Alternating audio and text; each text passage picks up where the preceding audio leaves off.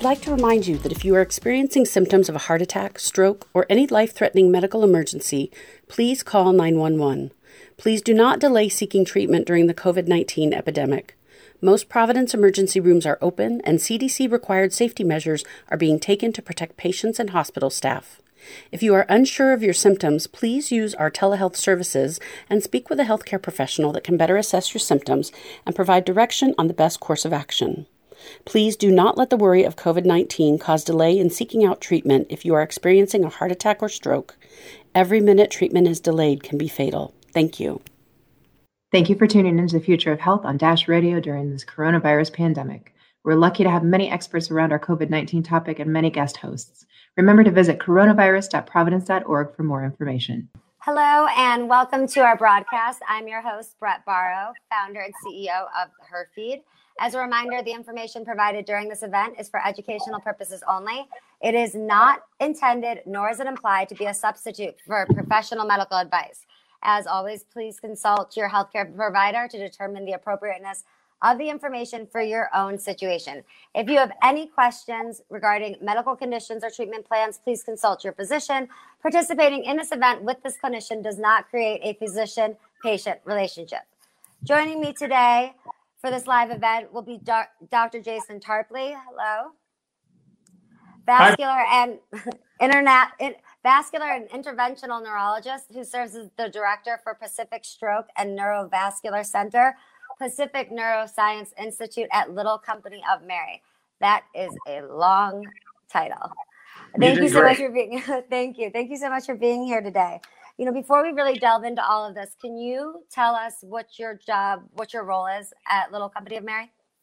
Sure. So I'm a neurointerventionalist, which means that basically I navigate a small catheter. I tell people about the size of like an iPhone charging cable, to the artery of the wrist or the artery of the leg and up into the arteries of the brain to do interventional procedures.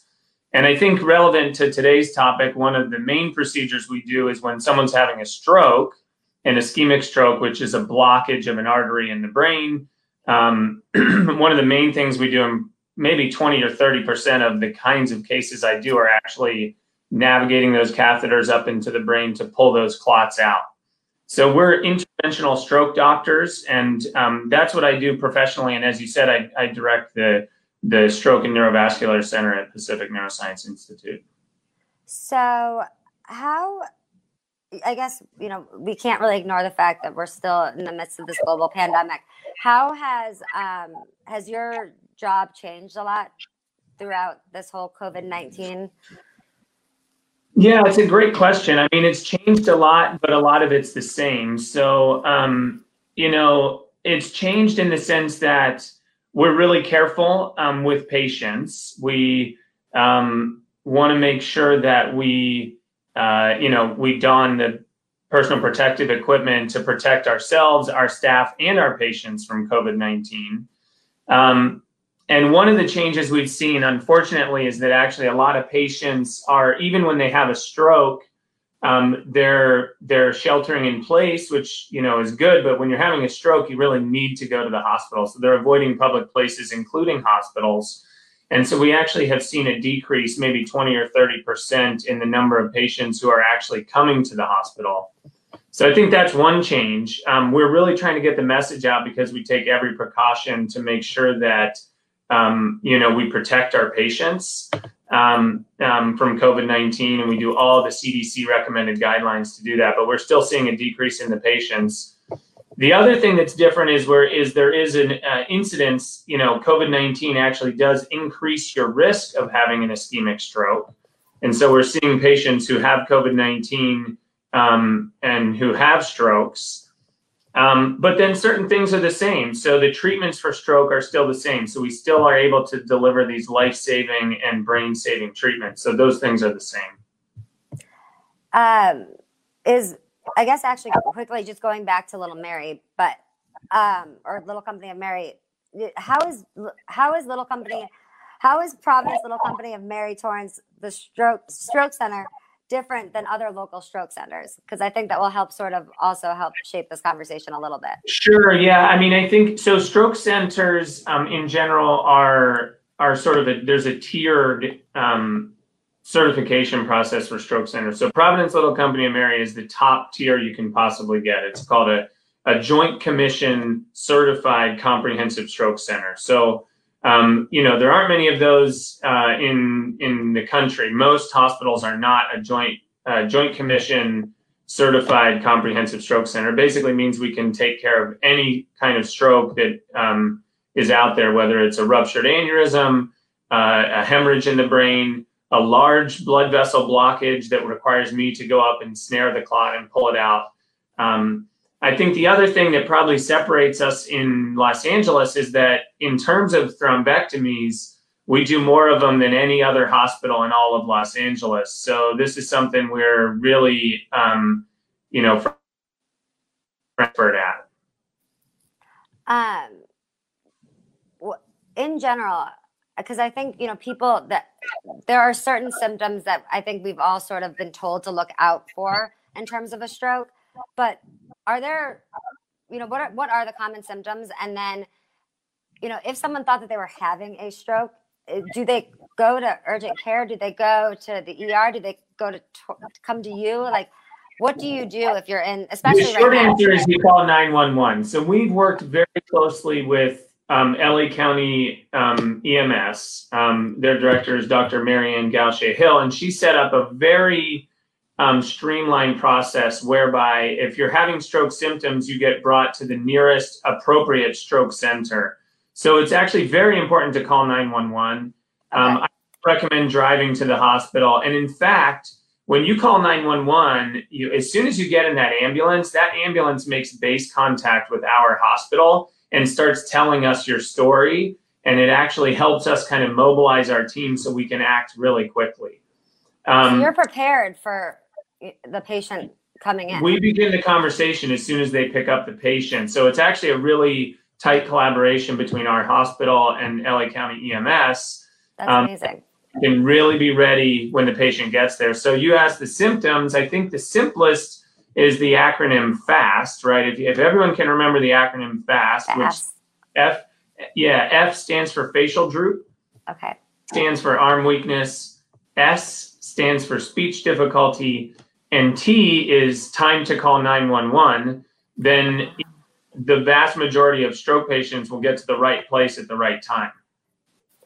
So if you think you're having a stroke and you call 911, you're just supposed to say, I believe I'm having a stroke. And then they'll in theory, they'll take it from there and actually help so that you don't,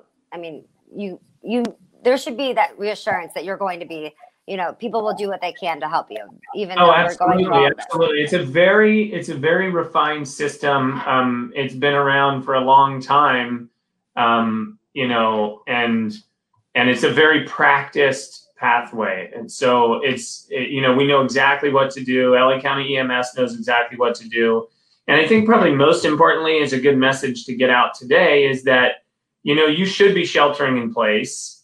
You should be avoiding public spaces. But if you think you're having a stroke, you call 911. They're going to keep you safe. We're going to keep you safe at the hospital and treat your stroke. I feel like that is really important. I was reading something a few weeks ago about how, and we've actually had previously a lot of conversations about how people have been scared to go to the ER or call 911, and then there are lives lost because of that. What have there been any recent changes that you've seen or studies that have come out in terms of the care and treatment to stroke patients?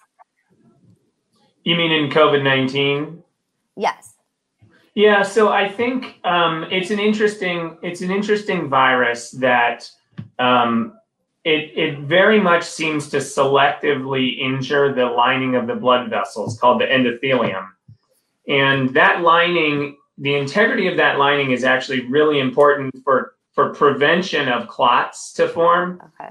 And so if you can imagine in a coronavirus patient, it's very common that we see these, it's more common than you would expect that you see the endothelial injury results in little clots that form throughout the body or microthrombus formation is kind of what we call it. So, for example, in patients, there have been autopsies in patients who who've died from coronavirus where they find little clots in the lungs. Oh, wow. And we're seeing things like when you have a central venous catheter, someone has an arterial catheter in somebody with coronavirus, that those things are clotting off more than we had sort of experienced with other patients. And so, now what we've seen, there's been more data on this, that we see that actually there's an increased risk of stroke in coronavirus patients. I was just going to ask, is that also something that? Yeah, so those clots, we think what's happening is those clots that are related to endothelial injury can form anywhere in the body. They could even form in the brain, but they can also travel to the brain. So we are seeing an increased risk of that, and that's something that people should be aware of. I think the kinds of patients we weren't seeing before are, like as a stroke doctor, most of my patients are older patients. Like, yes, young people do have strokes, but what we're seeing now is that in patients who are young, don't have a ton of risk factors, but they have coronavirus, then they can also have a stroke. Oh, wow.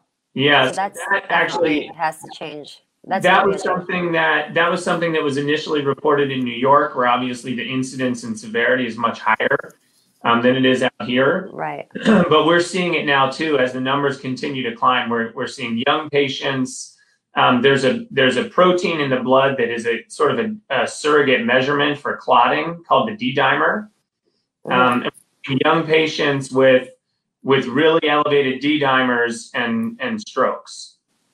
Wow, that's crazy. I feel like every day I hear something else about COVID-19 that just kind of blows your mind away. Yeah. What about, if someone is suspected to actually have coronavirus, regardless of their age, what are the precautions? Or actually, let's just say that someone is positive for coronavirus. How are they treated in the emergency room if they also are presenting?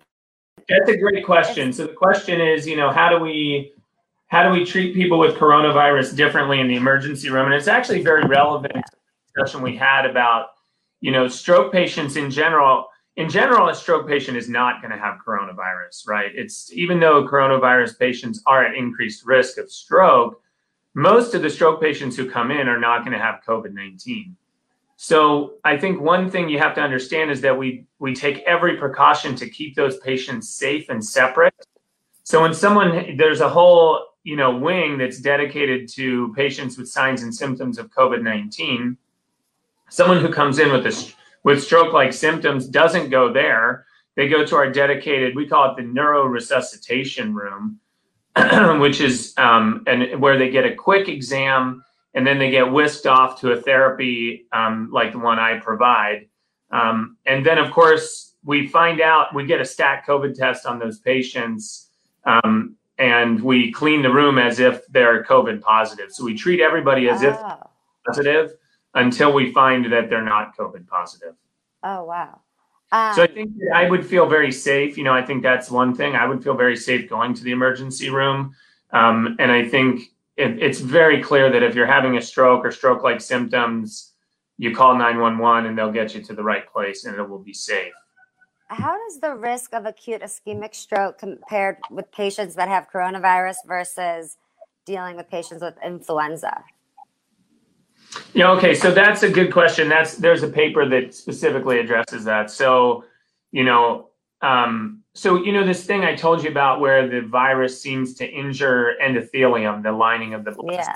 Well, it's not really a new thing. A lot of viral illnesses seem to cause inflammation of the endothelium. And I think early in the course of, for example, we would see that in flu patients and influenza patients, we see an increased risk of stroke. And it's actually why when you have, we actually promote influenza vaccines as one of the things you can, one of the advantages is you can actually decrease your stroke risk. But so when people started seeing coronavirus associated strokes, I think a logical question was, well, is this any different than, your typical flu virus in that it increases the risk of stroke? And there was a paper in JAMA that show that is definitely different. So they looked over about 2 months, and they saw a very small rate. And so 2 months of patients, one of the groups of patients had influenza, and they just looked at their risk of stroke over the course of 2 months. I think it was March to April. And they saw that it was 0.2% of those patients had strokes. However, if you look at over the same time, the coronavirus patients, it's 1.6%. So it's actually a much higher risk of stroke. Wow. And 1.6% would seem like a relatively low risk of stroke, but we're talking about only over 2 months. So, this is that I think very clearly increases your risk of stroke more than other respiratory illnesses or viral illnesses like influenza. Well, and then you also said that it's also impacting younger people too. So it seems like there's just there's more people are at risk to have a stroke than probably before, I would assume. Yeah, for sure. And the age is something that's freaking us all out a bit, right? So you're seeing young patients who, I ask, really quick, what was before you go into that, what was like the average age of someone that would have a stroke before, just to kind of give people an idea of, because I feel like you're going to say there's a big difference here. Well, I don't know if the average age has changed much, because still most strokes are not COVID-19 strokes. Okay. You can drink your coffee, by the way. As coffee is it's okay. That's fine.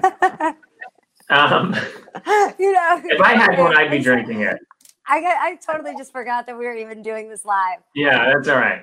No, I think that I don't know the exact age of the median age of stroke, but obviously stroke is more common in patients, 65, 75, 85, 95, in those age groups. So there are a few oddball causes that can cause stroke in the young. And certainly COVID is on the forefront of that now. What is the relationship between AFib and stroke as it relates to COVID? Okay, this is a really good question. So I guess a listener asked, yeah. So atrial fibrillation is, it's apropos to your question. So in patients over 65, atrial fibrillation is a very common cause of stroke. It's a heart rhythm where clots form in the heart, and then they can travel up and block arteries of the brain. So in terms of the procedures I perform where I navigate catheters up and pull those clots out, very commonly it's because the patient had underlying AFib. But the question is, what's the relationship between AFib and stroke and as it relates to COVID-19? So the way I see COVID-19, it actually increases your stroke risk, in a way that's, if you have AFib, it probably makes you more likely to have a stroke. So it's not that the COVID is causing the stroke. And even in the literature, we're seeing that, yes, we are seeing strokes in young patients with COVID, but my sense is that it actually just is one more factor that increases your likelihood of stroke. So as you can think about it physiologically, if you're an atrial fibrillation patient and you have endothelial injury related to COVID-19, you have a baseline stroke risk related to atrial fibrillation, and that probably goes up when you have COVID-19. We also have another question. Yeah, that was a great question. We also have another question. Are you, is protocol, or do you guys place COVID patients on blood thinners to prevent a stroke? Oh, yeah, that is a great question. I know I say that about them all, but so if you think about it, as we just discussed, patients who have COVID-19, especially the sick ones in the hospital, certainly not the ones that are relatively mild illness at home, but the sick ones in the hospital are at increased risk of microthrombosis and forming clots in the arteries.